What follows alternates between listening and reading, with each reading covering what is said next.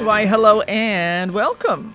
Welcome to the Peer Pressure Podcast. I am Diane, sometimes known as Diane Kamikaze, and I am your host. The reason why I do this podcast is because I like to say I am a champion of heavy music. I've always found my favorite songs since I was a young kid had riffs, hooks, were either metal, hardcore, hard rock, or punk, or something fairly aggressive in attitude and sound. And I am all about appreciating the people that keep that world going, whether they're musicians, webmasters, other podcasters, record label and festival owners. It's important to me to recognize what these people do in that realm of music. So, I am here to bring them to you in a different context, more than a Wikipedia entry or a press release, a little more personal and a lot more fun. I'm a rocker for life, and I hope these episodes do make a difference. Send me feedback at diane@wfmu.org, and my Facebook page is Diane Kamikaze Faris, Rocker for Life. Like my page there, and I will keep everybody updated on podcast episodes in that space. Thanks so much for listening, and stay tuned.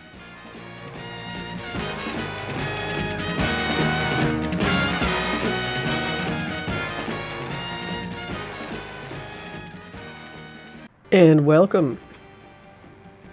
A little stuffed up Diane Kamikaze, sending you a podcast.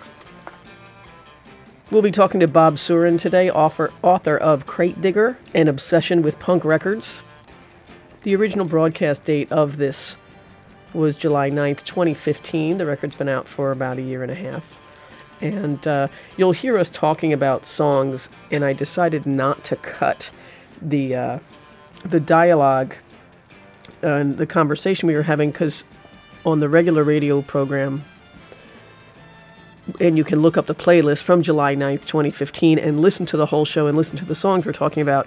He just has such great descriptions and what these songs mean to him that I didn't want to cut out all of it. So, podcast for you today, and Diane Kamikaze for WFMU. Bob Surin, S-U-R-E-N, is the name of the author. And the book is called Crate Digger. Stay tuned.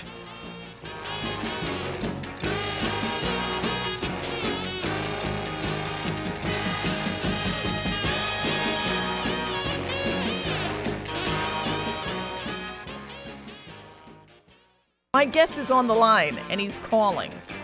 So I'm going to put him on. Let's see. Hello, is this Bob? This is Bob. Diane, how are you doing? I'm doing great. How are you?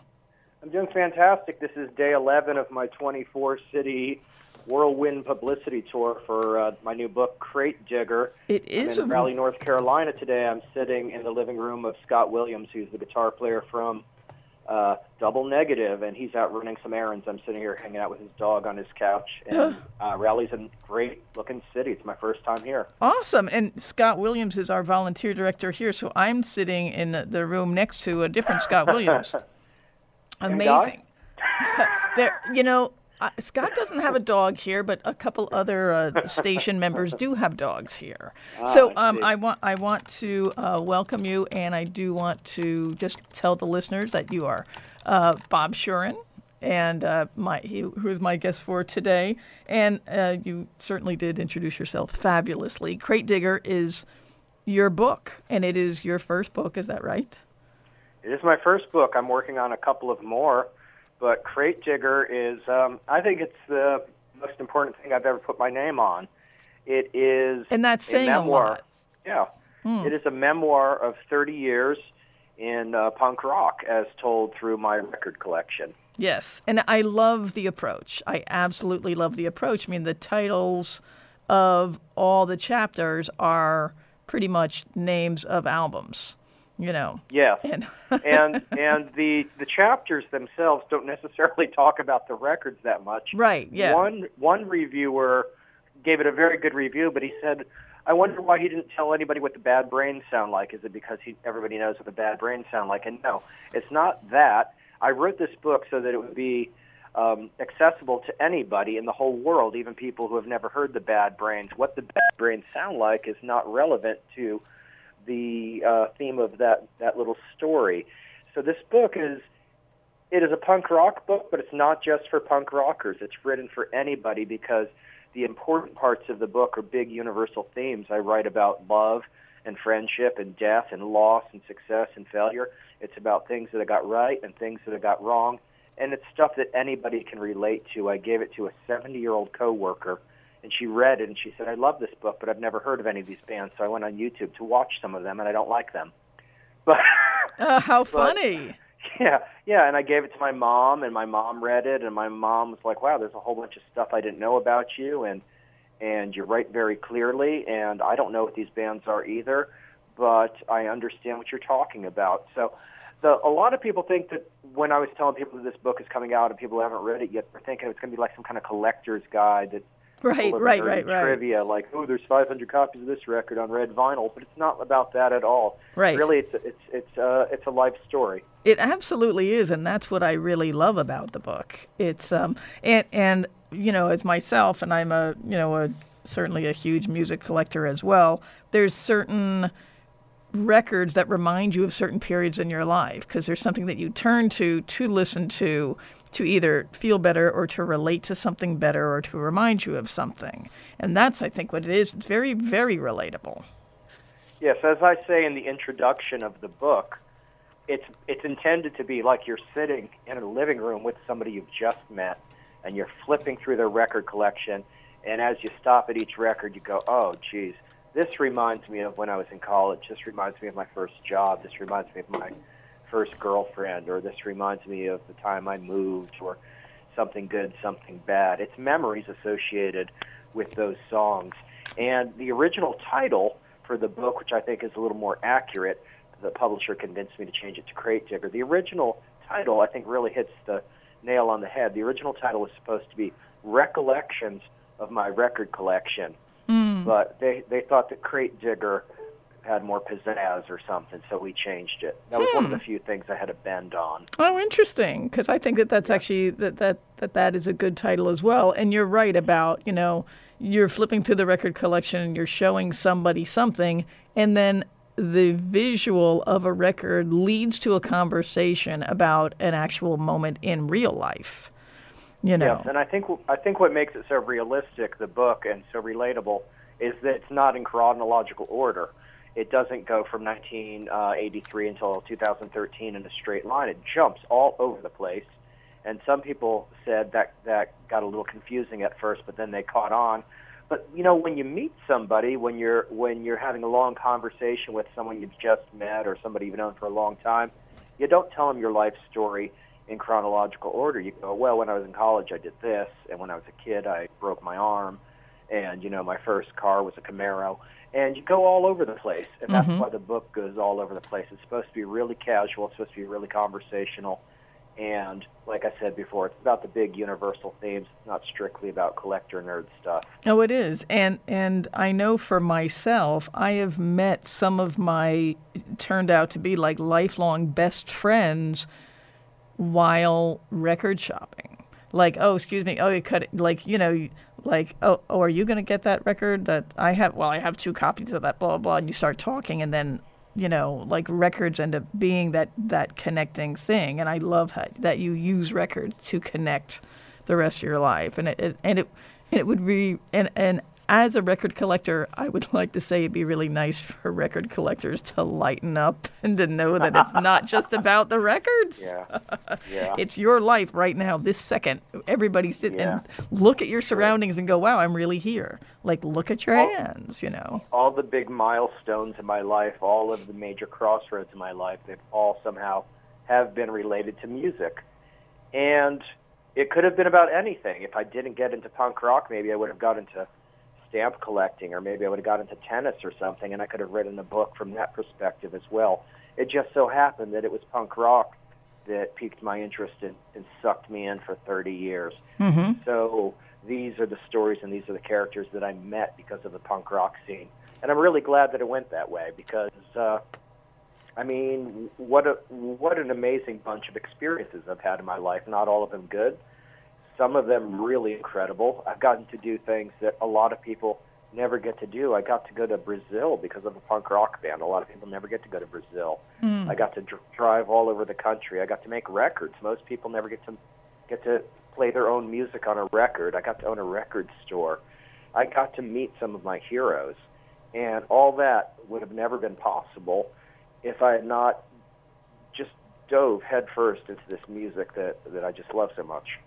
Well, and you're speaking from a personal perspective, but you were really important in, Florida punk history, and I mean still are. I shouldn't say were as a past tense, but you provided a record store, a label. You did so much of the groundwork and foundation for so many people. I mean, that's what your actions also, brought in there. I mean, you had a finger or a hand in every. That sounded really weird. I know what you're talking about. I tried to do everything because punk rock seemed like more than entertainment to me. It always felt like a cause. It felt like music with a mission, and I wanted to get behind the mission. I said for many years that I was self-employed, or people believed that I was self-employed. But the truth is, my boss was punk rock. I worked for punk rock for 30 years. I did everything I could to push punk rock as a youth culture or as a subculture or whatever you want to call it. I did everything I could to make punk rock a better place. I consider punk rock my family and my home, and I tried to do everything I could to make it better. Mm-hmm. Well, and you got it out there. I mean, you're pivotal in getting a lot of Florida bands not staying in Florida. You were pivotal in having Florida residents, with your contacts and your store and your distro to actually hear more music. And, what were you listening to when you heard your first punk record? Like, what was the record that... So 2 questions. What were you listening to before, and then what was the record that was like your gateway record? What I was listening to before the summer of 1983, and the summer of 1983 is when I got turned on to punk rock. It was between my 8th grade and my 9th grade year. And up till then, my favorite bands were AC/DC and Blue Oyster Cult and Cheap Trick and Black Sabbath and maybe the Scorpions. And that summer, I was handed a mixtape by my oldest sister's boyfriend. And he said, check this out, and he just kind of walked away. And there was no track listing on this mixtape. I didn't know who any of the bands were. I didn't know what any of the songs were called. He just gave me this tape, and it blew my mind. And I didn't know what it was, and I played it for a bunch of people. And then I brought it to school, and I played it for this guy in my school who's a punk rocker, and he identified all these bands for me, and he told me straight up, he's like, yeah, this is punk stuff, and that's the Circle Jerks.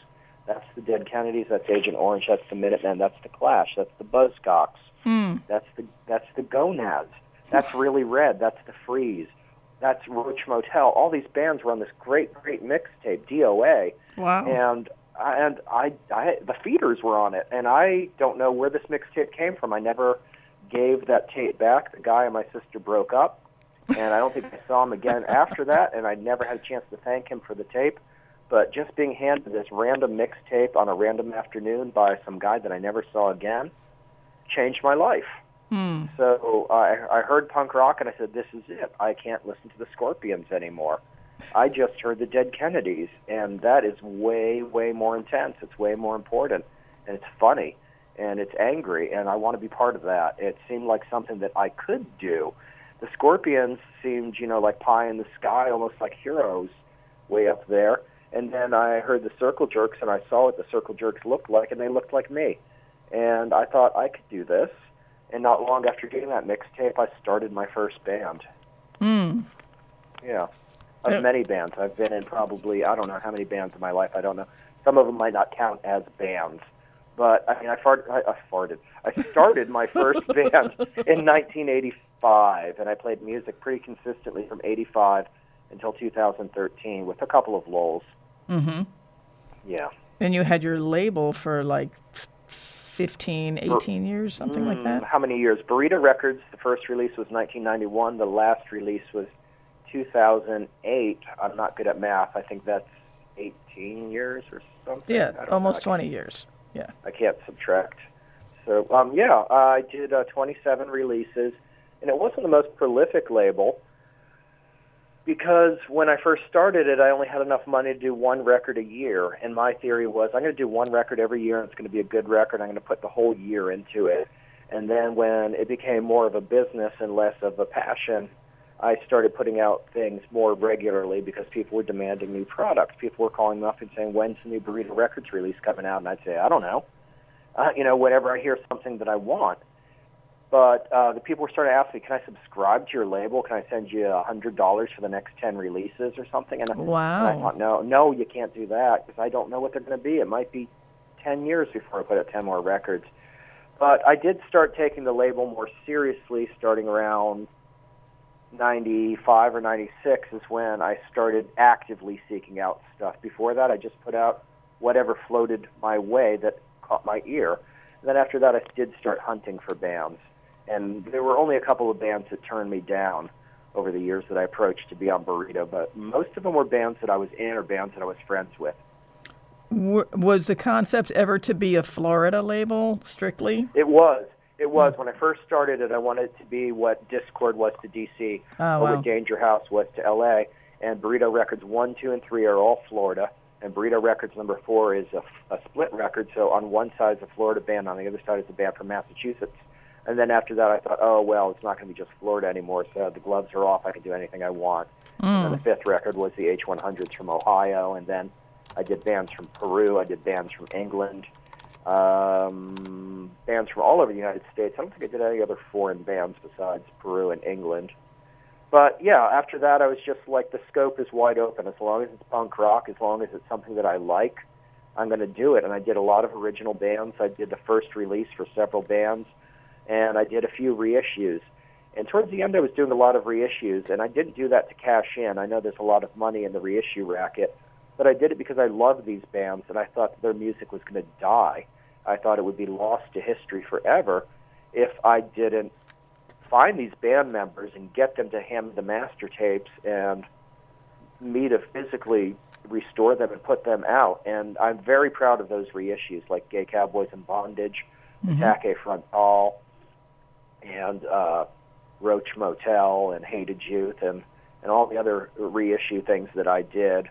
During that time, a lot of labels were kind of chasing after reissues as surefire money, which I think is a little bit sad. And, yeah, the money was good on those reissues, but more importantly, I did it with a lot of love. I did it because I thought Hated Youth is a great band that not enough people have heard about. I want people to hear Hated Youth. And that was one of my most popular titles. Oh, really? Yeah. The Hated Youth 7-inch that I put out. I just sold 3,000 copies really fast, and people kept asking for it, but I never made more because the printer lost the cover art. Oh, wow. And I didn't want to redesign the cover. So now that Hated Youth record, I made 3,000 of them, which I thought would be enough to last forever.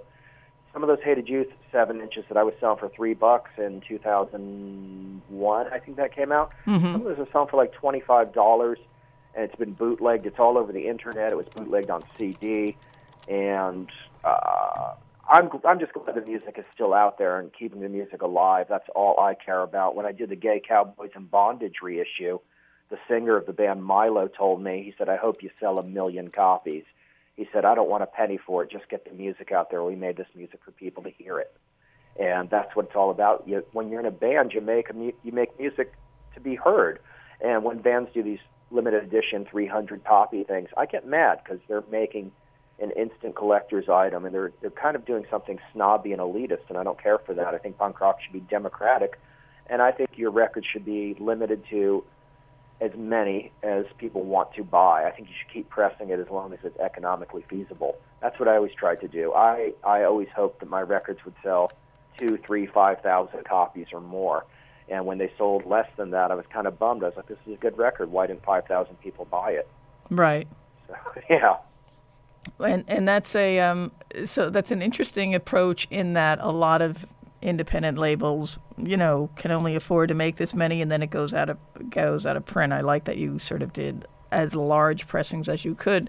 Do you have is there somewhere where there's a bunch of Burrito records that haven't fully sold out yet?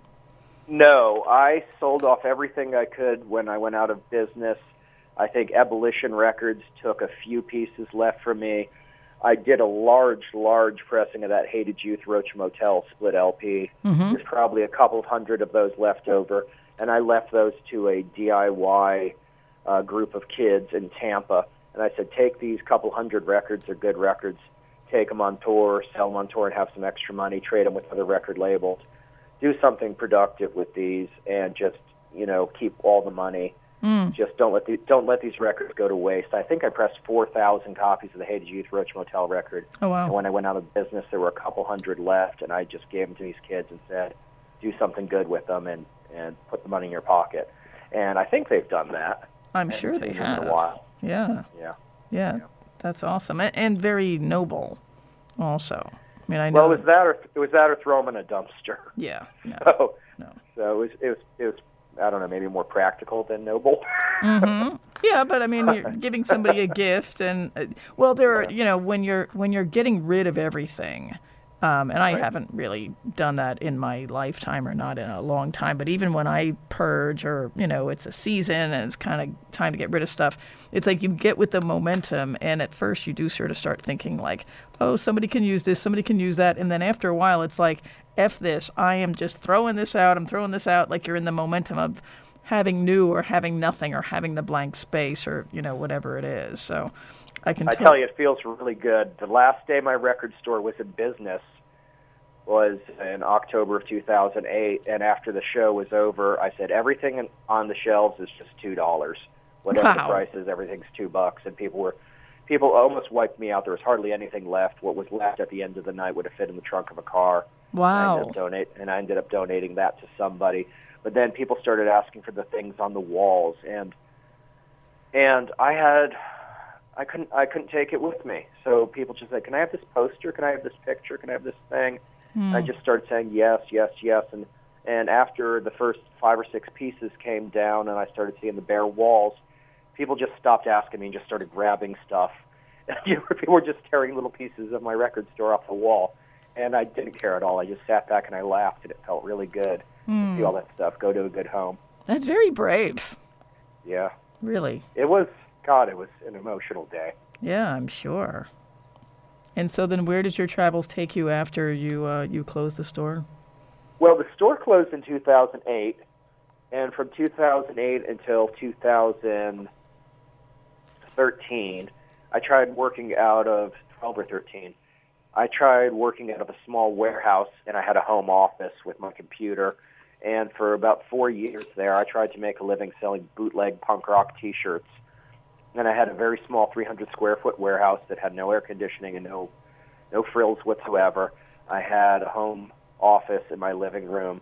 I took orders over the Internet. I went to this hot warehouse, and I printed T-shirts, and I put them in the mail. And I did that every day for 4 years. That was how I tried to make a living. And I made a slightly better living doing that than running a record store just because the overhead was so much lower, but it wasn't enough. It still wasn't a real job. And I didn't feel entirely good making bootleg T-shirts. Some of the bands I got permission from, some of the bands I did not get permission from.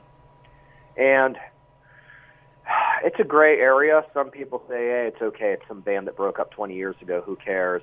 And some people kind of came down on me for that, and I understand that too. A lot of people gave me hell for bootlegging T-shirts. I understand. I was just talking to a guy who just toured Australia, and he ran into the guitar player from an Australian band, and I had bootlegged this Australian band's T-shirts, and I had actually only sold 2 T-shirts by this band before the band caught up with me, and that was in 2008 or so, and that band is still talking trash on me. I made 2 T-shirts 7 years ago or something, and these guys are still bad-mouthing me because they thought that I ripped them off. I understand. It's not the number you sell; it's the principle. And yeah, I thought I was going to just do this until somebody told me I couldn't do it anymore. Right. Yeah. I mean, it is an interesting inquiry. Because everybody just hears the word bootleg and is like, oh, and if you are really, like you said, you sold 2 shirts, so maybe that's somebody maybe that did or didn't get the band any more fans. But right. But I guess it was different. It was more like that was a more strict, like cut and dried business for you. It wasn't like you were hanging out at the shop and listening to new stuff and interacting with people in the way that you had been. It was purely economical. The record store, when I opened the record store, I thought the record store would be purely economical. I thought it would just be a job for me. Wow, really? When I opened the record store, I thought, I love the mail order and I love the record label. I thought the store itself would just be kids would come in and buy a NoFX CD, and at the end of the day, I'd lock the door and go home.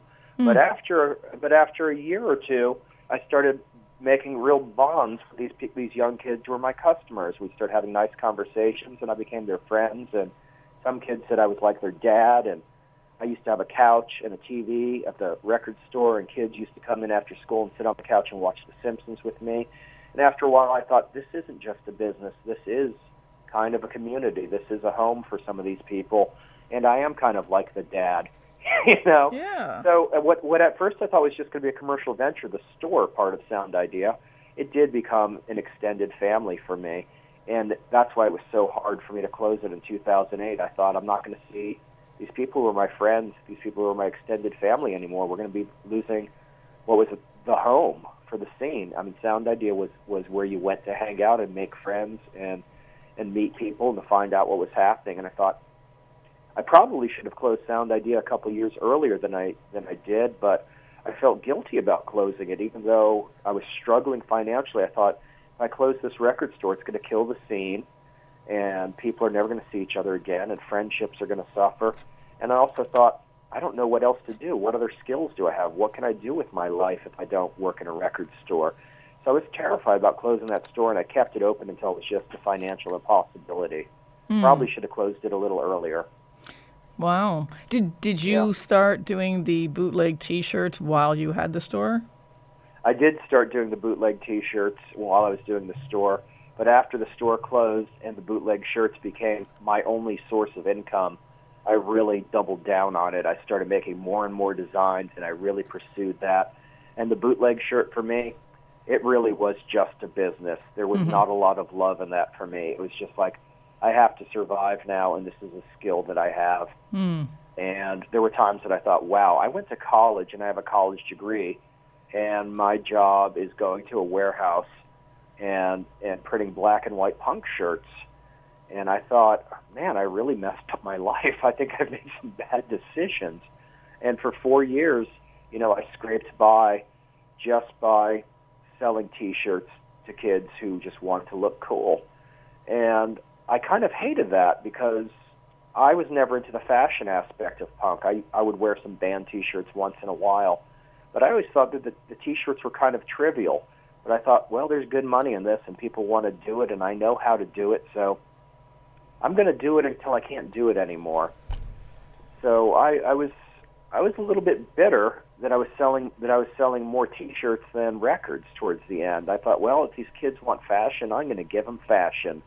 And at one time, I toyed around with the idea of calling the T-shirt business "The Kids Will Have Their T-Shirts," but I didn't call it that. I called it something else. Yeah, it bummed me out. One day, I was at my record store. And I went, it was a pretty good day of sales today. What did I sell today? I sold no CDs, 2 pieces of vinyl, and 17 T-shirts. Wow. Oh, I get it. People want to look punk. Yeah. They don't want to listen to punk. And that made me very, very bitter and jaded. And I said, well, damn it, I'm just going to give these kids as many T-shirts as they can stick up their butt, and I'm going to stop selling records. Yeah, it was a turning point for me that day, and I became embittered that day. Yeah. And when did you start writing the book? I started writing the book in 2012. I was at work one day. I had a part-time job at this comic book store. And one day at work at the comic book store, we heard the Neil Young song, Heart of Gold, came over the radio. And that got me thinking that was the first song I ever learned how to play on guitar. I had this really cool guitar teacher in Stewart named Glenn Weaver. And when I went in for my first lesson, he said, what can you do? Show me what you know. And I showed him a couple chords that I knew. And he said, okay, this is what I want you to do. I want you to learn this Neil Young song, Heart of Gold. I thought, man, I don't want to learn this stupid old hippie song. I want to learn how to play World Up My Ass by the Circle Jerks. Right. And he said, if you learn how to play Heart of Gold, the next time you come in, I'll teach you how to play World Up My Ass. So I said, okay. So I went home and I learned how to play Heart of Gold. And the next time I went in, I showed it to him, and then he taught me how to play the Circle Jerks. Nice. And this Glenn was a really cool guy, and he passed away when I was in college. And now every time I hear that Neil Young song, I think of Glenn and what a nice, cool person he was, and a good guitar teacher and a good guitar player. So I wrote a little tribute to Glenn, and I posted it on my Facebook page with a video for the Neil Young song Heart of Gold, and people just loved it. Wow. And then a couple days later, I wrote what became the Dictators chapter in my book, and I posted that on Facebook, and people were like, that's really cool, too. And then I did a couple more of these recollections, and I posted them on Facebook, and after I posted 6 or 7 of them, people said, your writing is too good to just be a Facebook post. Why don't you make a book? And I didn't know how to make a book, and I had a friend in Tampa who sat down with me one day and said, look, I think you got a book in you. Here's how to organize it. And he gave me the idea of writing a book in the form of a record collection, which is what I've done. The chapters are all alphabetized in the book by record title. So each chapter in the book is the title of an important record in my life, as we discussed earlier. And I had a friend who's a bit younger than me who actually gave me the structure for the book, and as soon as I saw that, I said, I can do this, and I got to work. And I wrote casually for about 3 or 4 months, and then when I saw the book taking shape, I busted my butt, and I really forced myself to write almost every day for another 2 or 3 months. So a total of 6 months, maybe 6 months of half-assing it, and 6 months of going really hard. About 3 months of half-assing it, about 3 months of going hardcore. And I'd written an entire book. And then I tried to sell it. And like I told you before, I wrote the book in a way that's relatable to anybody. You don't have to be a punk rocker to love this book. And I tried to sell it to big publishing houses because I thought this is a book that a lot of people would be into. So I tried for several months to sell to big publishers, and I got some positive feedback, but nobody wanted to do it. Then I got despondent. I didn't do anything about it for a while. And then somebody gave me a kick in the butt to try the independent publishers. And after just 4 days of trying the indie route, I got a contract. I'd had a list of independent publishers that I wanted to hit up, and one day I skipped about 4 names down the list, and I sent an email to Microcosm Publishing, and in about 90 minutes I had a signed contract. Wow. Yeah, it came together super fast. And the Microcosm people have been super-duper supportive. They've given me everything I wanted, and they're helping with promo, and they love me because I like doing radio shows like this, and because I like to tour and I like to talk to blogs, and if they ask me to do something, I do it by the end of the day. They're like, wow, I've never worked with anybody like this. So I like to work. I like to stay busy, and I think I can make writing and talking at least a part-time job. If I could do this full-time, if I could get paid for being Bob Surin, I will do that. And you used to have a radio show, didn't you? I did. I had a podcast. I actually had 2 podcasts. When I was running the record store, I had a podcast called Sound Idea Net Radio, and then after the record store closed, and I took a little break from that, I did another podcast called The Punk Rock Record Party, which was much better, and I'm not doing that anymore, but it's still online. If you go to punkrockrecordparty.blogspot.com, you can download 46 one-hour episodes of me playing some of my favorite music and talking about it. And there's some comedy, and there's some prank phone calls to like Waddy from The Exploited and Jello Biafra.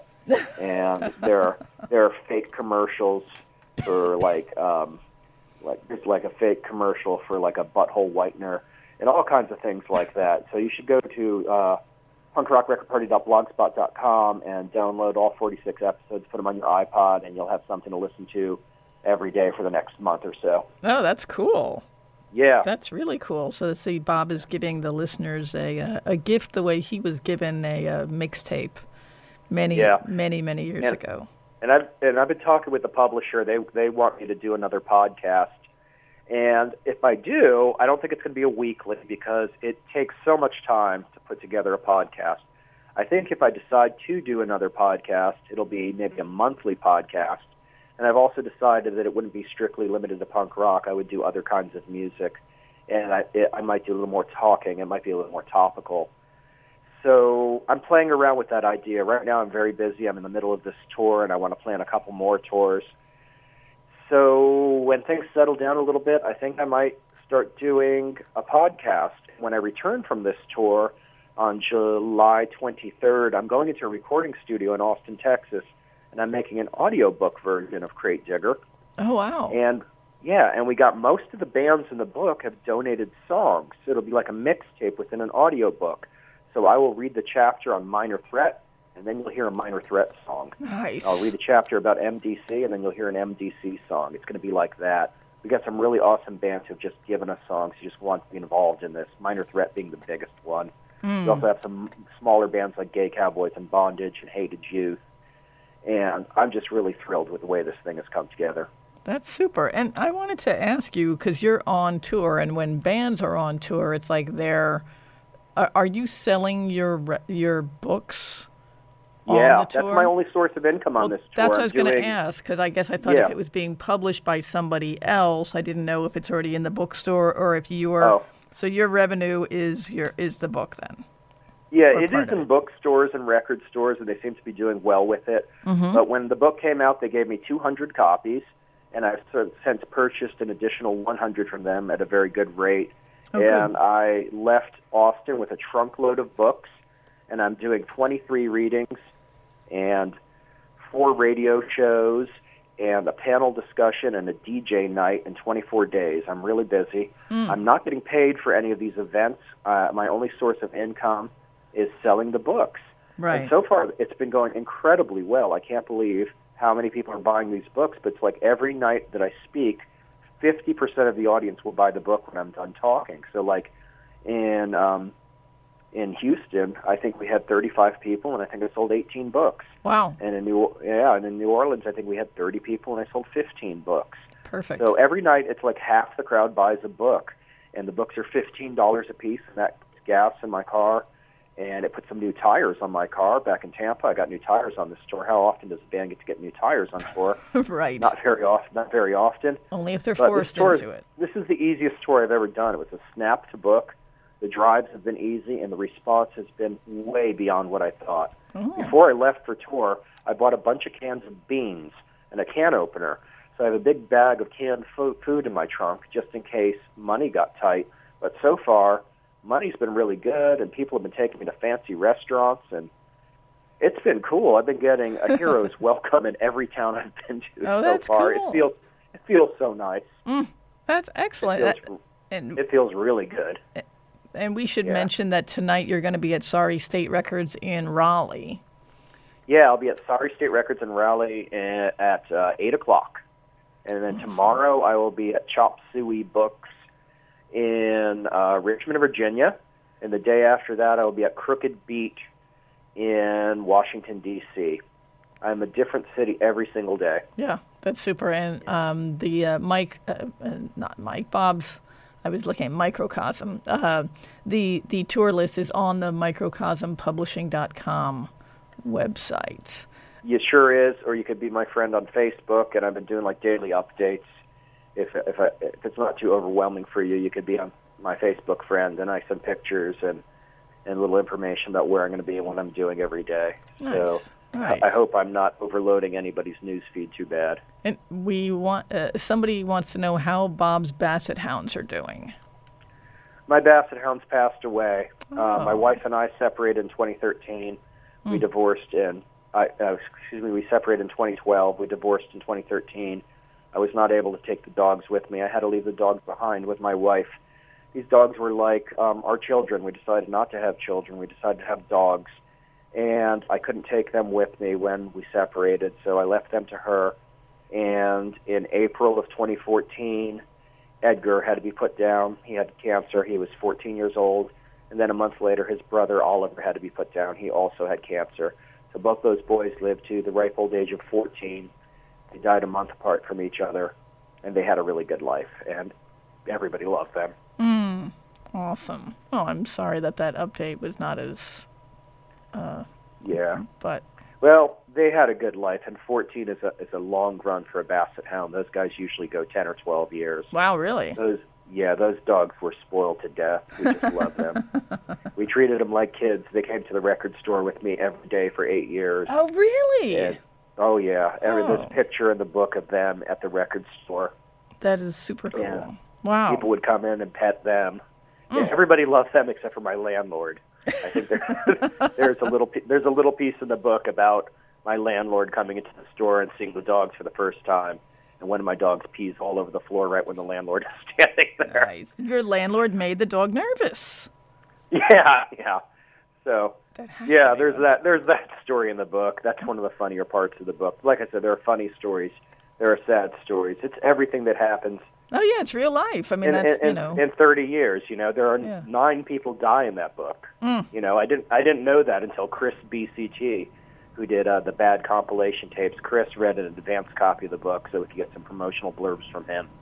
But Chris said, 9 people die in this book. And I said, wow, I never counted them, but you're right. Well, in somebody's life, it's ups and downs. It's what happens in the last 30 years of my life, friendships, and there's a love story in there. There's the beginning of another love story that doesn't go very well in there. And, it's way more than the music. When the publisher agreed to publish this book, he sent me a contract after having only read 2 chapters. And when I said, do you want to read the whole book before you give me a contract? And he said, no, I think it's going to be good. And then when I went out there last August to do the final copy, I sat down next to him at his desk. We sat side by side, and we're going to read the book word for word. And he goes, I got to tell you, I haven't finished the book yet. I'm only about 40 or 50 pages in, so I don't know what's going to happen. Oh. And I went, oh, I hope you like it. So I sat there and I read most of the book with him for the first time. He went, wow, this is a really good book. This is a much richer story than I was expecting, and I'm really glad we signed this, and we're going to get behind this really hardcore. Nice. And he thinks it's going to be their bestseller of this year. Last year, the bestseller was Henry and Glenn, the Henry and Glenn books, if you're familiar with those. So that was the bestseller of 2014, 2015. It's all about Crate Digger. And so my guest is Bob Surin, author of Crate Digger.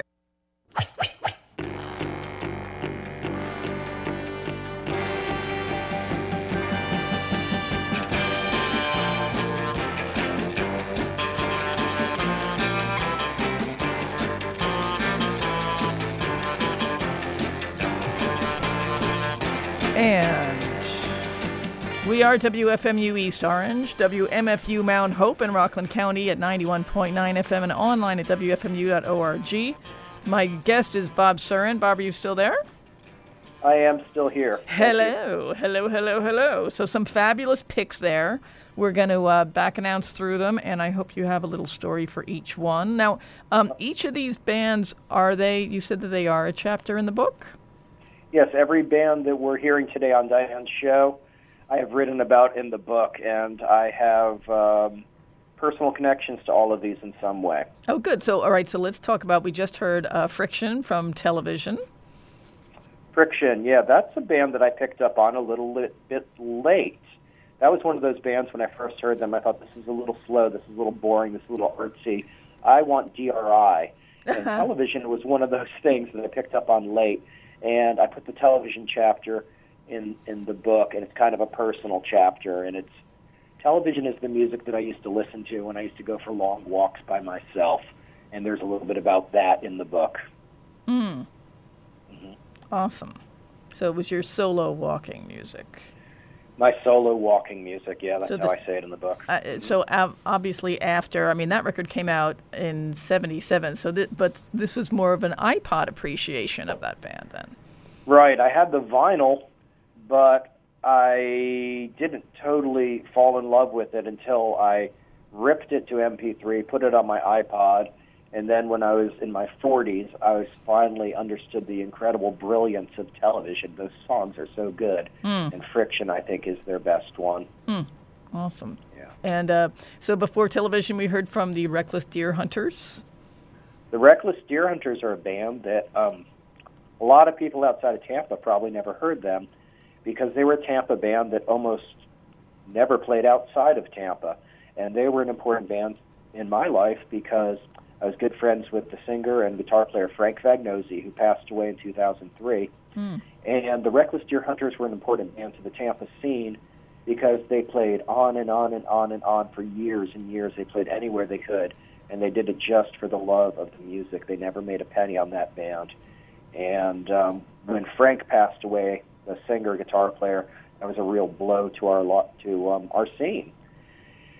And in a way, it kind of drew a lot of us together. There were a bunch of us, I remember a bunch of us one night gathered around hugging each other in the hospital as we watched Frank passing away. And so I had to put that Reckless Deer Hunters in the book. And every time I get a chance to go on a radio show, I like to play one of their songs. That's a perfect, fitting tribute. Yeah. Yeah. And we heard from Raw Power before that with State Oppression. Raw Power, probably the first foreign hardcore band that I ever heard, and a band that I always loved. And in 1998, I got to put on a really awesome show for them in a little pizza parlor just outside of Tampa, Florida. Oh, how that fitting! That was just a really cool, fun night. And I think the reason that we got to do it in the pizza parlor is when I went to approach the owner about it. There was this pizza parlor that was doing shows on a regular basis, and I told the owner, "Would you like to have a band from Italy play here?" Nice. And boy, was he excited about having an Italian band playing in his pizza parlor. Mm-hmm. It was just a really cool night. Did the owner hang around to meet the native Italians? Yes, he did. He talked to all of them, and after the show was over, he made a special pizza for them. He had this pizza pan that he only brought out for special occasions. That made a pizza that was like the size of a 10-speed wheel. Oh, that's when cool. When the show was over, he made this giant pizza for Raw Power and me, and he was very proud when the Raw Power guys gave him the thumbs up on his pizza. Oh, that's cool. Yeah, and he invited them back. He said, "Your guys are welcome to play here anytime you want." Nice. And I saw Raw Power not long ago in Austin, Texas, and Morrow, the singer of Raw Power, totally remember that night. And in fact, the Raw Power wrote a song about that night in the pizza parlor. If you have their album, Trust Me, there was a song on that album about the night that Raw Power played in the pizza parlor in Florida. Oh, cool. Yeah, you'll have to check out the album. Yeah, I will definitely search that out. Let's see. Before Raw Power, Disorderly Conduct with Crawl Down Inside of Me. Disorderly Conduct was a big band in Florida. They were probably the most professional band in the state of Florida at the time. They kind of did this little mix of metal without being too metal and punk, and they did it really well. I think they did it better than any of those hybrid bands. And live, they were just astounding. They just commanded attention. You couldn't turn away from Disorderly Conduct on stage. And I wrote about Disorderly Conduct in the book because Casey Chaos, the singer of that band, is a really cool guy that I'm kind of friends with.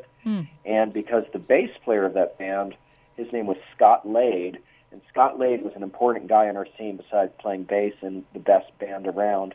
Scott Lade was the manager of a chain store in a shopping mall, and as the manager, he could spend the money any way he wanted, and he chose to stock that chain store in the shopping mall with really good punk rock records. You could go in there and buy Die Kreutzen.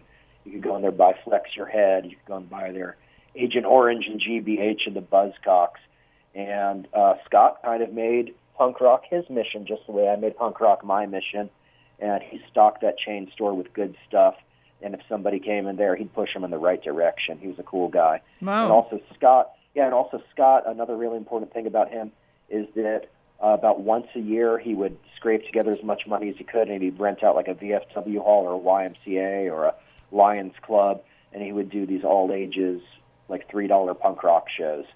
And he did that several times until he just got burned out on losing his security deposit. He would rent a place for like $500 and put down a $500 security deposit. And, back in the 80s, punk rockers weren't the smartest people in the world. Yeah. And Breaking windows. They'd go to a show and they go, "Oh, this is an awesome show," and then they'd break the toilets. Right. They'd spray paint a wall or something like that, and then Scott would be out of his money, and then it would take him another year to come up with money, and take him another year to get over the disappointment, and then he'd put on another show. And after the kids screwed him over 5 or 6 times, he just said, "Forget this, I'm not doing any more DIY all-ages shows." But wow. He really tried really hard, and he He was a very influential person to our scene. He was a very key figure. And I wrote that chapter in the book as a tribute to him and to Casey, who are both really cool guys. Oh, that's cool. And he showed quite a bit of perseverance, like, still doing it over and over again until eventually. I mean, but that's what keeps the scene together, too. Yeah, till he reached the breaking point. He tried his hardest to make a punk rock scene happen in our part of Florida. And unfortunately, there were a few rotten apples who just burned him out. And just after a while, he's just like, forget it. Mm-hmm. Like, I'm tired of putting up hundreds of dollars and all this work into something that it's going to be a 3 or 4 hour show, and it's going to end with a broken window. So there's a little lesson to be learned from that chapter if you pick up the book and read it. Yeah. And before that, a band that I know that you were in, Failure Face, with Human Cancer. Failure Face was the first serious band I was in. It was not the first band I was in, but it was the first band that I was in that people actually liked. And, man, was I surprised when Failure Face took off. When we recorded that Failure Face record in April of 1993, I left the studio not knowing if I'd made a good record or not. I didn't know. I was, too close to the project to tell. It was one of those forest for the trees kind of things. Mm-hmm. And I didn't know if we made a good record until we went home and the drummer goes, "This is awesome." And then as soon as the record came out, people started buying it, and it started getting good reviews, and we started getting good shows. And Failure Face only lasted 3 years, but it's what a lot of people remember me from. Oh, okay. Yeah. And I think the lyrics to that song, Human Cancer, I think those are the best lyrics I ever wrote in my life. And I believe I was 24 years old at the time. What's it about? It is about a codependent relationship. Mm. Yeah. Very good. And then we started that set with Hated Youth with I'm Stupid. Hated Youth was kind of this mystery band from Tallahassee, Florida. And they, in their lifetime, they only appeared on a compilation called We Can't Help It If We're From Florida. They had 3 songs on this compilation. And I and possibly hundreds of other people said, this band is awesome. What else did they do? And I wrote an article online saying, boy, there was this band from Tallahassee, and they had 3 songs on this compilation that rocked. And, man, what else did they do? And one day, the singer of Hated Youth walked into my record store and said, "Hi, I'm Gary. I was the singer of the band Hated Youth." And he handed me a tape with 10 more songs on it. Nice. And we listened to it in my record store, and I said, "This stuff is great. Can I make this? Can I make a record out of this? Can I put this out?" And he went, "Why? Who would care?" It was 17 years after the band broke up, and he still had this old cassette tape, and he said, "I just thought you'd like to hear it."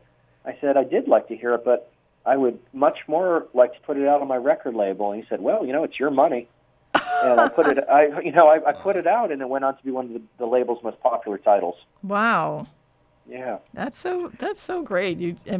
Everywhere it's like you give people opportunities, and still, like, in your book, it's a very generous book in that you're telling the story of your life, but you are talking about many, many, many records, so people get mentioned again. Like, there's bands in here that you just don't know or don't remember, and it's great to sort of point them out again, and to have them as part of your of like the weaving of your life story through the book, and it's cool. That's really cool that you put out the Hated Youth record, and he's like, "Oh, it's your money." Like, yeah. But I wrote about the big and obvious bands like the Dead Kennedys and Black Flag and the Ramones, but I also wanted to give some praise and some recognition to some of these bands that never got their due, like Hated Youth and Gay Cowboys and Bondage and Slap of Reality. Some of these bands that, unless you're at a very specific place at a very specific time, they don't exist to you. Right. So unless you grew up in Tallahassee in 1983, you might not have known about Hated Youth, but I think they're a cool band, and I want other people to know about them. For me, it's all about spreading the music and also about spreading the knowledge. When Gary came into my store and he played that Hated Youth tape for me, I thought the music is really important, but also he sat down and he told me the entire history of the band. And I thought this information is important too. People need to know all of the facts about this band. I always, I'm very interested in the history of hardcore and not just in the tunes. And that's kind of another reason why I wrote this book, because there is a hidden history, and I wanted it to be out there, and I wanted it to be preserved before it's lost forever. Oh, and so you're a historian. Like the story of the two bands from Florida called F. And people ask me about that all the time. What's up with this band from Florida called F? So there were actually two bands from Florida called F, so there are two chapters in the book about the band's F. And I got a little feedback from that. One of the guys told me that I went way too easy on one of the band members who he has a disagreement with. One of the guys said, "Oh, man, you should have really slammed this guy, and you didn't." One of the other band members told me that I handled it very fairly and very even-handedly, and one of the other band members told me a completely different, crazy version of the story that I had never heard before. So the story of F is so twisted and bizarre, and the book at least gets it partially right. And I think there should be a documentary on this band called F. Even if you've never heard of them, it's a fascinating story. Wow. Yeah. And it's great that you're bringing bands to light, to especially people that are not from the region. And I'm noticing in the book that most of the photos, or at least half the photos in the book, were taken by you. So yes, I used to think it was important to, again, it goes back to documenting a scene. I used to, at one time, try to bring my camera to every show I went to. And at some point, I lost my camera, or got broken, or forgot about it. But in the early days, I used to bring my camera to every show. That's really kind of how I got involved. And it really was a photograph that I took of a band that changed my life. There's a chapter in the book by a band called Slap of Reality. And just by taking a photo of this band, Slap of Reality, it led me to meet a person who became my best friend and my bandmate and something of a punk rock mentor to me. And he's the guy who invited me to come to Tampa, and he's the one who gave me the idea of opening a record store. Wow. So just if I hadn't brought my camera to that show, my life could have turned out very differently. Yeah. And did you do some of your photography is on the covers of a lot of your releases too? Yeah, some of my photos are also in some of the records I put out. Yeah. Yeah, and some other records. I've had some of my photos have shown up on other bands' titles as well. Yeah. Hey, did you have a shorter chapter that you could read for the listeners? I have a chapter that's maybe about 4 minutes. Is that too long? No, that's fine. That would be perfect. I think I'm that'd be great. I'm going to have to put the phone down so that I can read into the phone. Okay. So this is a chapter. It is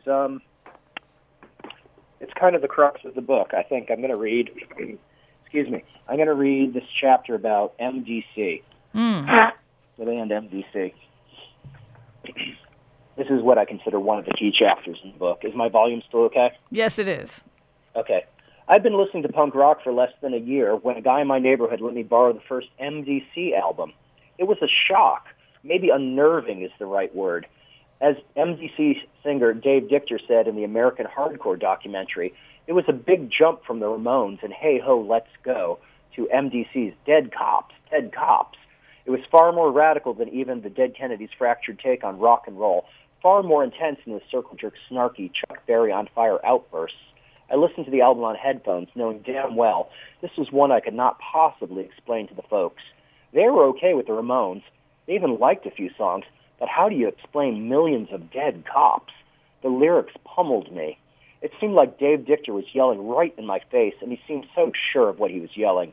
The lyric that especially unnerved me was, "And there's no God in heaven, so get off your knees." My parents raised me Catholic. I was young and sheltered. I thought everyone believed in God. What was this? A brain bomb. I listened to the album a few times, made a tape copy, and returned it. I recall sneaking the record out of my house, tucked under my shirt. Could not let Mom see that one. Nope.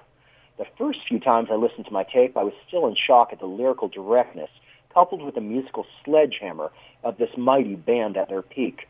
I have never stopped listening to this album. All these years later, there are still times it catches me off guard and gives me the chills. 20 years after that first spin, I sent an email to Dave Dichter telling him what a powerful effect the album had the first time I heard it. He never responded.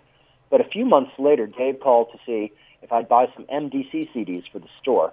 Yes, of course. Then I mentioned that I let bands play in my record shop and that if MDC were ever in the area, I'd love to do a gig for them. Dave said, okay, let's do that. How about April?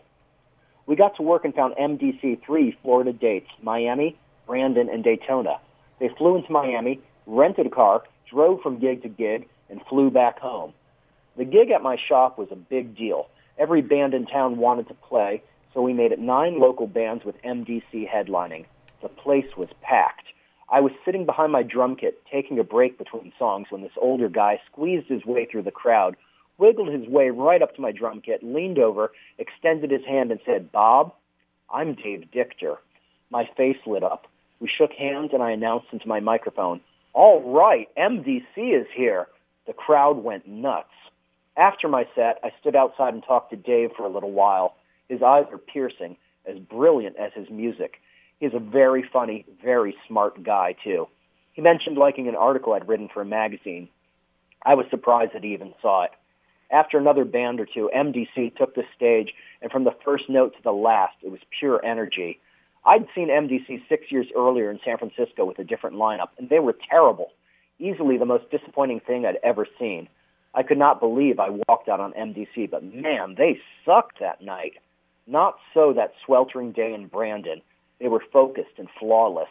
As MDC blasted through Business on Parade, I thought of the ironic juxtaposition. The most radical band in the world playing in the back of a record store in a strip mall on the main drag of suburbia. Just a couple of 100 feet away, SUVs and luxury cars whizzed by on State Road 60 to the Brandon Mall, Best Buy, and Outback Steakhouse. It was perfect. Dave Dichter was a preacher, spewing forth fire and brimstone politics to lazy, complacent, comfortable, middle-class kids who needed some intellectual shaking up. By the time the band got to Dead Cops, the crowd was churning in frenzy. The audience shouted the chorus in a way that was almost as unnerving as the first time I'd heard this refrain on headphones back in high school. I could not help smiling as I sat on the PA watching the fervor. This was one of those serendipitous, affirming, self-actualizing moments when it felt like I was doing exactly the right thing with my life. Nice. So that is but one chapter out of Crate Digger. My guest, Bob Surin. It is his book. It is on Microcosm Publishing, and that is the website that I'm looking at. And everybody can be your friend on Facebook too. His last name is spelled Suren. And did you have any second thoughts? You said that the last time you had seen MDC, they were terrible, but yet you booked them for a gig. I just knew it was MDC, and I hoped for the best. And when they showed up, they were great. That time that I saw them in San Francisco with some other lineup, and Dave admittedly was not in the best of shape mentally and physically, and it was a scab lineup. And when they played that time in Brandon, boy, they had it together. And then they played a couple of more times. Brandon is a small town, man. It's just a little suburb. And MDC came back again and again. They ended up playing that same spot 3 times over the years. And every time they played, it was a huge turnout. Every time they played, they were fantastic. And every time Dave said, what a great group of kids. And he said to me, you have these kids trained right. Yeah. It's yeah, that's what he said. And, the running joke at Sound Idea was how disgusting my bathroom was. But before MDC came, I cleaned the bathroom. And Dave Dichter went in there and goes, that's the cleanest bathroom I've seen on this whole tour. I'm sure other people probably commented that, oh, you cleaned the bathroom for MDC. Oh, yeah. I think we cleaned the bathroom about 8 times in 14 years. Ooh. And one of the times we cleaned it was for MDC because they are royalty. Wait, but didn't you say you had like 600 shows in 14 years? I did something like over 600 shows in 14 years, and that bathroom never got cleaned. Oh, wow. You had to wear like a body condom in that place. Oh, I tell you, one time this woman came into my store with a child, and she said, can we please use your bathroom? It's an emergency. And I said, sure, it's back there. And she went into the store with her little kid who had to go to the bathroom, had to poop her pants or something. She ran to the bathroom, and a few minutes later they come walking out, and she's holding the child's hand, and they're walking really briskly. And the woman gives me this really stern, scholarly look, and she goes, "Thanks a lot." It's like, hey, I didn't have to let you use the bathroom. Right. I'm sorry. It's Sorry. not what you have. It's not the Ritz. Get your own bathroom. Yeah. Sorry, it's not the Four Seasons, but yeah. That's funny. It's punk, yeah. So. It is. So you and how is it? I mean, you're talking about how the tour is going and all that. Is it comfortable for you to? I mean, and you did say how hard you worked on the book, but is it? I'm sure it's fun, but at the end of the day, when you're just doing this tour. I shouldn't have put the word just in because I'm not trying to diminish. It's like this is sort of the culmination of all your life experiences in some way put into print. So you're reading to people and you're connecting with people and they're buying your book and you're doing well with it. Like, is it okay? Feels good. Yeah. Is it okay with you for it to be almost effortless? It feels good. It feels like I'm doing the right thing, and people seem to appreciate it. And I didn't know if I was going to be good at it. Really, I did one spoken word in Florida, something like 16 months ago, and I was so nervous, and I was fatigued from a long drive, and I read some of the really heavy emotional chapters out of the book, which was a real mistake, because I was falling apart on stage. On this tour... The first show of this tour is really the first time I ever did a spoken word, and I thought, man, I hope I can do this without falling apart. I hope I can hold the audience's attention. I hope it's not boring. I hope I don't go too long or too short. And the first night was just through the roof, and I thought that was a real big confidence booster. I said, wow, I can do this. And so far, every night has gone really well. Last night, I was in a crowded bar in Charleston, South Carolina. So the people who paid attention to me really dug it. Most of the people were there to get drunk. So I was shouting over, glasses and people laughing and talking and stuff. But the people who were close enough to the stage really liked it. I think every person who caught the second set bought a book from me. And I think when I did the first set, I did two sets yesterday. I did a 6 o'clock p.m. set to about 10 people, and about 6 of them read a book. And then at the 10 o'clock set, only about 3 people paid attention to me, but they all bought books. But that was as far as book sales and as far as people paying attention to me, that was the worst show of the tour. Besides that, it's been going really well. On the other dates of this tour, we've had between 25 and 50 people every night, and it seems like about 50% of the audience every night buys a book from me. And, you said last night was at a bar, too. Last night was at a bar. Yeah, so it might be a little bit distracting. I'm mostly doing record stores and bookstores on this tour. How was the Criminal Records in Atlanta? Criminal Records ended up being really good. It was kind of a small crowd, but almost everybody there bought a book from me. Some people bought more than one book. Some people said, my friend couldn't come tonight. Can I buy 2? Of course you can buy 2. Oh, yes. Yeah, the Criminal Records show started about 30 minutes late. I was standing around going, this is going to be a Spinal Tap moment. Oh. I'm going to be sitting here by myself at the in-store, waiting for people to show up. But then, 20 minutes after the event was supposed to start, people started walking in. I went, oh, it's good. Good. And it ended up being, there were maybe 8 people who came specifically to see me, and then there were maybe another dozen people in the store shopping for records who just decided to walk over and watch the rest of the set. So maybe I had 20 people watching me in Atlanta, and maybe I sold 12 or 14 books in Atlanta. So it's good. I figured out my expenses for this tour. I have to sell 2 books a day to put gas in the car and 3 books a day if I want to eat a meal too. Right. And it's been way better than that every night. That's cool. And who are you finding is your audience? It's a lot of people my age who have similar experiences, and it's a lot of younger people who weren't there but want to know. Yeah. Yeah. It's a nice mix of the two. Last night tended to be an older crowd. When I did Tampa and St. Petersburg, it tended to be people 10, 15 years younger than me who want to know what it was like in the 80s and the 90s. Cool. Yeah. Yeah. And now, for yourself, I mean, I know that you've kind of purged a whole lot of stuff. Do you have a huge MP3 collection? Like, I do. Mm-hmm. I have an external hard drive that's about half full. I've got like 70,000 MP3s on it. So if there's something I want to hear, I probably have it. I copied almost everything I wanted before I dumped everything, and it's there if I need it. And I don't need to own the physical item anymore. At one point, it was very important for me to have a physical archive. You know, people used to call me up sometimes and go, "Hey, do you have the third Tervit Cadet record?" "Yes." "Can you go look and see what year it came out?" "Okay." Then I'd go over to my record collection, go through it, and pull it out. 1984. Anything else you need to know? You know, it's like a reference librarian. Right. Cool. But I don't need to do that anymore. You know, all that information is online. And I have the songs on my iPod, which is the important thing. If I feel like listening to Tervit Cadet, I can turn on Tervit Cadet whenever I want.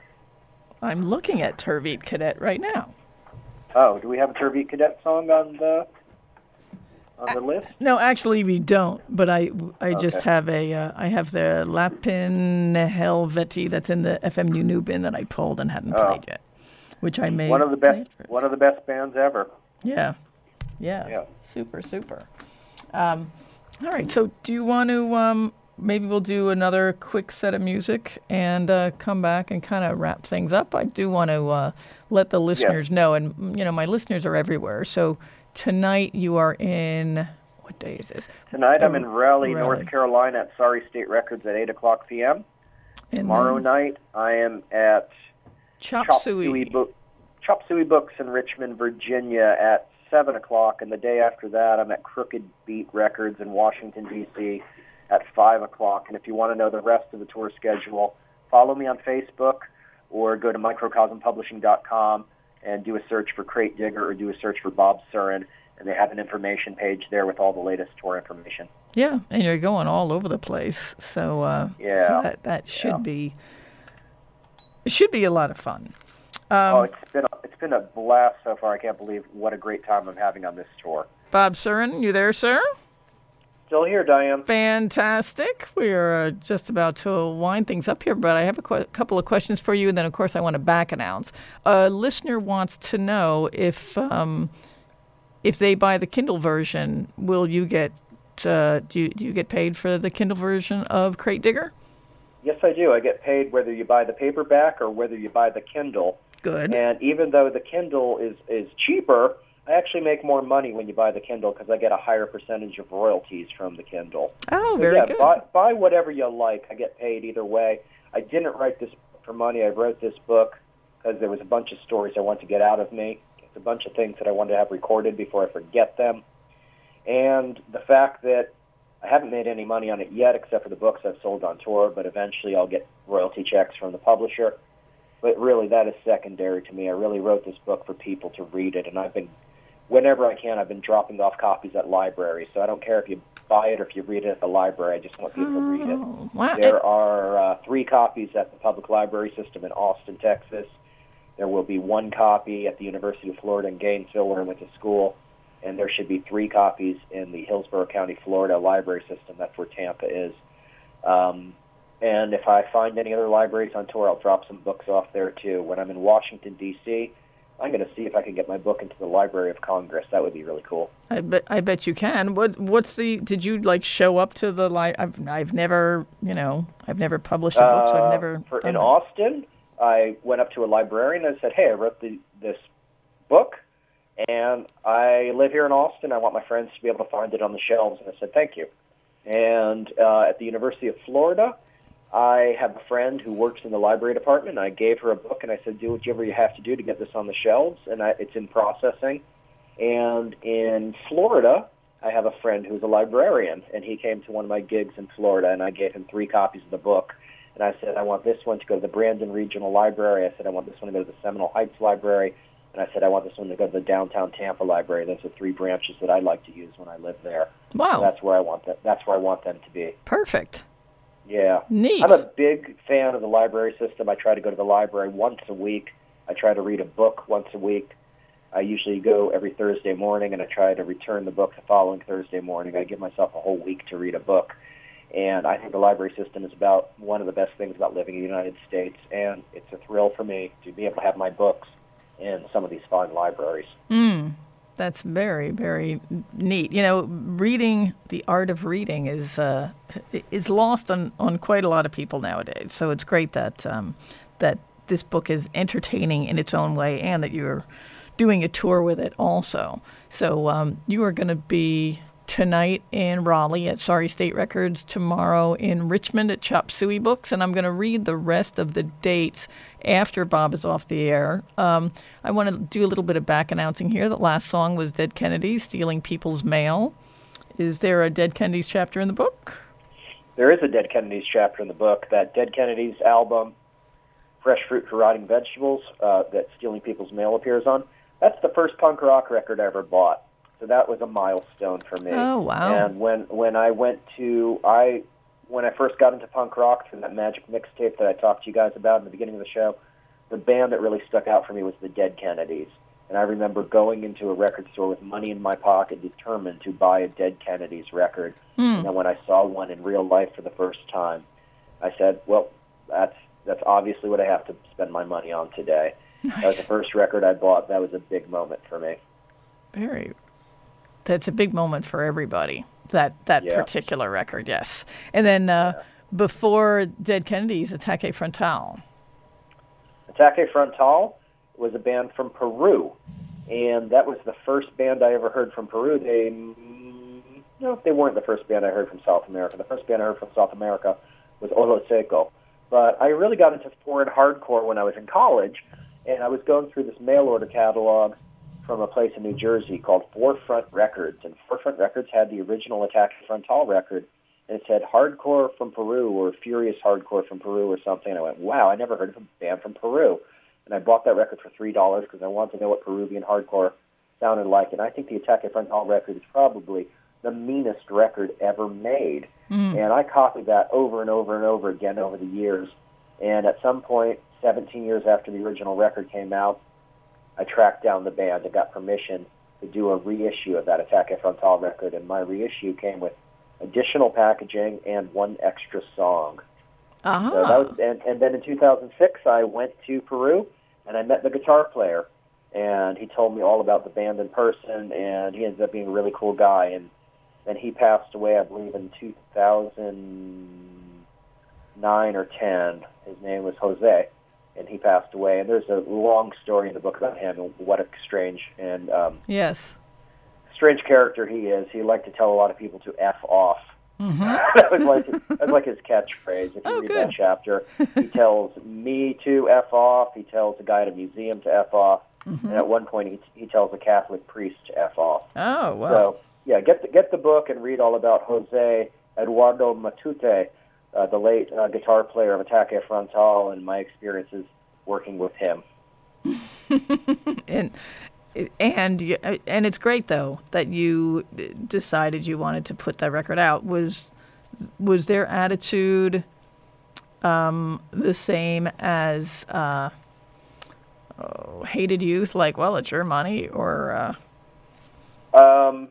No, the only guy I dealt with in the band was Jose. And he was a little bit arrogant about his band. They were a historical band. They were a very important band to Peruvian hardcore.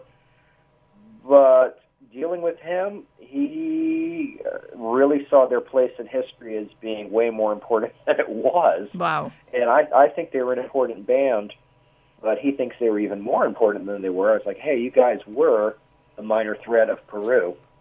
But Peru's a very small country. And I want to introduce you to the rest of the world. And he is the only musician I ever worked with who demanded money for me to put out his music. And we went back and forth on that for a long time before I finally did agree to pay him not quite all the money he was asking. We came to a compromise. But it was the first time I ever dealt with the kind of personality where somebody is like, I want to get paid.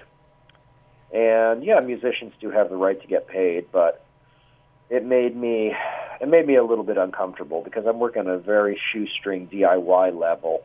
Of course. And yeah, I felt a little bit put out by that, but I also knew that music was vital and I wanted to give it new life. So we found a compromise, and he did get 60% of what he asked me for initially. Mm-hmm. Well, but that's just the thing that I see about you is that you really, it is all about the music, and I read the book, and I kind of know how that chapter goes, and it's like, wow, man, you've got perseverance. Like, yeah, I put up with a lot to make that record happen. Mm-hmm. You'll have to buy the book and read the chapter. It was a very aggressive personality I had to deal with to get that Ataque Frontal record out. But then you got but a lot of people told me they like it, so it was worth all the headaches. Well, and you got an amazing chapter for the book.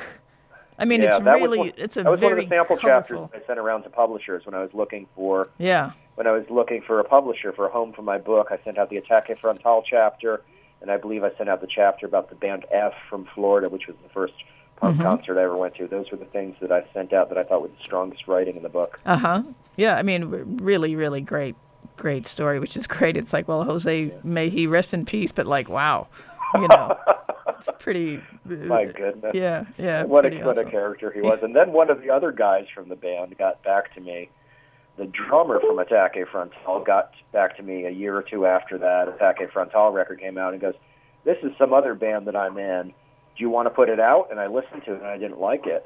And I said, well, I'm not really that into it or whatever. And he was really mad. He was like, well, I figured since I was in Ataque Frontal, you'd want to put it out, blah, blah, blah. And he's like, I sent you a CD. Now you send me a CD. Wow. Wow. So hanging around Jose for too long. Yeah. So I don't know if that's part of the Peruvian national personality or whatever, but the two people from Ataque Frontal that I dealt with were very aggressive. Interesting. Well, you said that it's the meanest music you ever heard. And Ataque Frontal, yeah, it's the meanest record I ever heard. I describe it to people as a cross between DRI and SOA sung in Spanish. Nice. Yeah. Sounds like that SOA No Policy. Sounds like that SOA No Policy EP. Right. Sung in Spanish, man. If you could imagine Spanish Rollins, how angry that would be.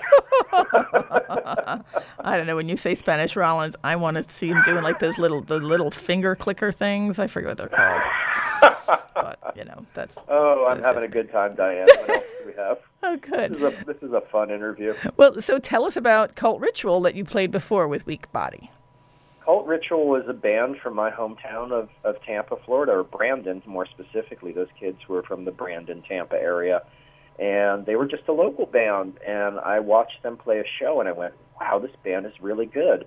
Then I watched them a couple more times, and I even invited them, but they didn't know this, but I invited them to play a show, which was basically an audition for Burrito Records. So I wanted to make sure they were really that good. And after I watched this band play 2 or 3 times, I asked them to put out a record, and they said yes. And then after that, we had a little bit of a bumpy period, and then things got smoothed over. So there's a chapter in the book about my relationship working with Cult Ritual.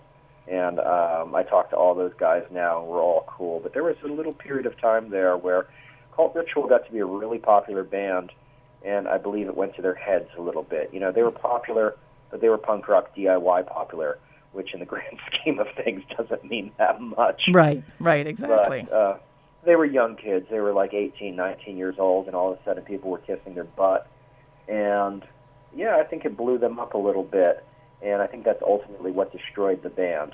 And since then, those guys have all settled down, and those guys are all humble now, and I talked to all of them, and I've seen all of them recently, and they're all really cool people. Well, and you do see that. It is sort of funny. I had Dave Smalley on probably a couple of years ago now, and I asked him, like, if his kids get where he is in the scheme of things. He's like, yeah, they get who I am in the scheme of things, and they know that punk rock is no big deal. Like, I've got a regular job, and that really is it. It's like, he's somebody who's, you would think, is in a whole bunch of bands and doesn't really need to work for a living. He's like, no, I have a family. It's, you got to do it. But it is a funny perspective that people can get themselves into. And then please tell us about your choice down at the Rock and Roll Club, Richard Hell and the Voidoids. That was the first song of that last set. I think that is just such a swinging song. That's my favorite song on that Richard Hell album. And there's a chapter in the book about how I was so insane about collecting records, and I had to figure out how to get more records, and I came up with this notion of putting on record conventions. So I did 35 record conventions over the course of like 10, maybe 12 years. Wow. And basically I would just say, it's buy, sell, trade. It doesn't cost anything. Just show up, bring your boxes of records, bring your cash, and let's buy, sell, and trade some punk rock records. And my ulterior motive was to build up my record collection. And that was the idea. It was like, do something to bring records to me. And it worked because sometimes people who never came to my record store would show up at these record conventions with like SSD records or Iron Cross records or things that I wasn't going to find. And it was that, what's that Kevin Costner movie, Fields of Dreams, where you say if you build it, they will come. Yes. That was my idea. It's like, if I put on a record convention, the records will come to me. And it's true. That's what happened. So that's what that chapter in the book is about how I was so obsessed with records, I had to find a new way to collect. And so what is it like for you now, having been obsessed with records for so long, not being obsessed with records? I'm clean. The monkey is off my back. You'll have to read the book, but there was a huge personal crisis in my life, and then I eliminated everything in my life except for the bare essentials. And on May 29th, 2013, I left the United States of America with 6 pairs of clothing and a laptop computer with the intention of never returning to the United States again. Wow. I wanted to disappear in Central America. I wanted to cut off contact with everybody I knew and start a new life and have a clean slate and have nothing to do with music and see what else the world had to offer. I wanted to see what existed outside of punk rock, and I didn't know what would happen to me, but I thought, I'm just going to go with this. If you've ever had the notion of starting over with a clean slate, maybe you've romanticized about it, I actually did it. And it didn't turn out the way I expected. And I wasn't really happy with that. So I did end up returning to the United States, but I still am not immersed in punk rock as I once was. Punk rock at one time was my entire life, and I believe that it caused a bit of ruination for me. These days, I'm kind of a spectator. These days, I'll go to a show if it's a cool show, if some of my friends are going to be there and I want to hang out with my friends between bands. But I'm not getting caught up in record collecting anymore. In fact, I don't want anything anymore. If people give me a knick-knack or a book, I don't want it. The other day, somebody at the show in Atlanta gave me this wedge of cheese hat like the Green Bay Packers fans wear. Ugh. And it's just taken up a bunch of room in my trunk, and when I get to Washington, D.C., I'm going to try to give it to Ian MacKaye. And Nice. if Ian MacKaye won't take the cheese hat from me, I'm just going to throw it out. And Somebody in this Washington, tour, D.C. wants that cheese hat. Okay. And on this tour, I've been given 2 books by other authors, and I intend to read them and then donate them to the library. And on this tour, I've been given about 7 demo tapes. And when I get home, I'm going to give them to a friend of mine who likes demo tapes. So still, all I own in this world is a bunch of clothing and a laptop computer, and I have since purchased a car. But I really like this no frills, only the necessary possessions, and it really is a nice feeling to be unencumbered by material things. And I know that sounds like I live on a mountain or something, and I wear a brown robe, but it's really a nice feeling to just not have a bunch of junk. I stayed at this house a few nights ago. It was a fantastic house, huge house, just every inch of this house just jam-packed with curios. And I thought, what a fantastic house. This looks like a museum, but it's not the life I want. Mm-hmm. It's perfect for you, and I really enjoyed visiting here. I'm really glad that I don't have a bunch of knickknacks, and I don't have a shelf full of books, and I don't have thousands and thousands of punk records anymore, and I don't have a guitar anymore. I really like that. Yeah. What a it's contrast. Liberating. Yeah. It's liberating. Yeah. I can hear that in your voice, that you're really, and you're kind of quiet about it, like you're still discovering it. Yeah. You know, which is really beautiful. And we're all allowed to make choices in our lives. Some work for us, some don't. So you start again. And I think that you sound like you're in a really, really good place, and you've got a great book with Crate Digger here. So Thank you very much. Oh, you're most welcome, and thank you for coming on the show. I would highly recommend the book, folks, Crate Digger. And I'm going to, at the end of the show, I'm going to announce the dates. It is a wonderful document and a wonderful story. So thank you for that. Best of luck with the tour. Thanks for coming on the show, Bob. Thanks so much, Diane. It means a lot to me. Oh. This is my favorite radio station, and you're my favorite DJ. I always, on Facebook, I always mention that Diane Ferris is the queen of rock and roll. I think that's how you should all start addressing her. You really are. You really know more about music, and you care more about music than any female I know. Oh. So, thank so you. Start calling Diane the queen of rock and roll. I'll take that. I have no problem with that at all. I think you have earned it. Okay. And thank you so much for letting me on the show, Diane. Absolutely. It's my pleasure, Bob. Have a great night tonight, and then I'll see you in a few days. And again, it's Crate Digger, and it is on Microcosm Publishing, and you can get the Kindle version on Amazon, etc. And thanks, Bob. Thank you very much. Goodbye. All right, take care. And that concludes another podcast episode. Thank you so much for tuning in. More on the way. I am Diane Kamikaze. Check my Twitter and my Instagram. Handle is one word, Diane Kamikaze. Kamikaze ends with an E. On Facebook, you can find me as Diane Kamikaze Ferris, Rocker for Life and Making a Difference. The full link to my index of shows and podcasts can be found on wfmu.org/playlists/DK. That's a capital D and a capital K. I'm going to be working on encore presentations, and I've got years of interviews and podcasts. So if there's something that you'd like to see reposted that you missed, please get in touch. Send me email, diane@wfmu.org. And be sure to subscribe to the show, and if you like it, please rate it and review it. Wow. WFMU. Peer pressure. Thank you. See you next time.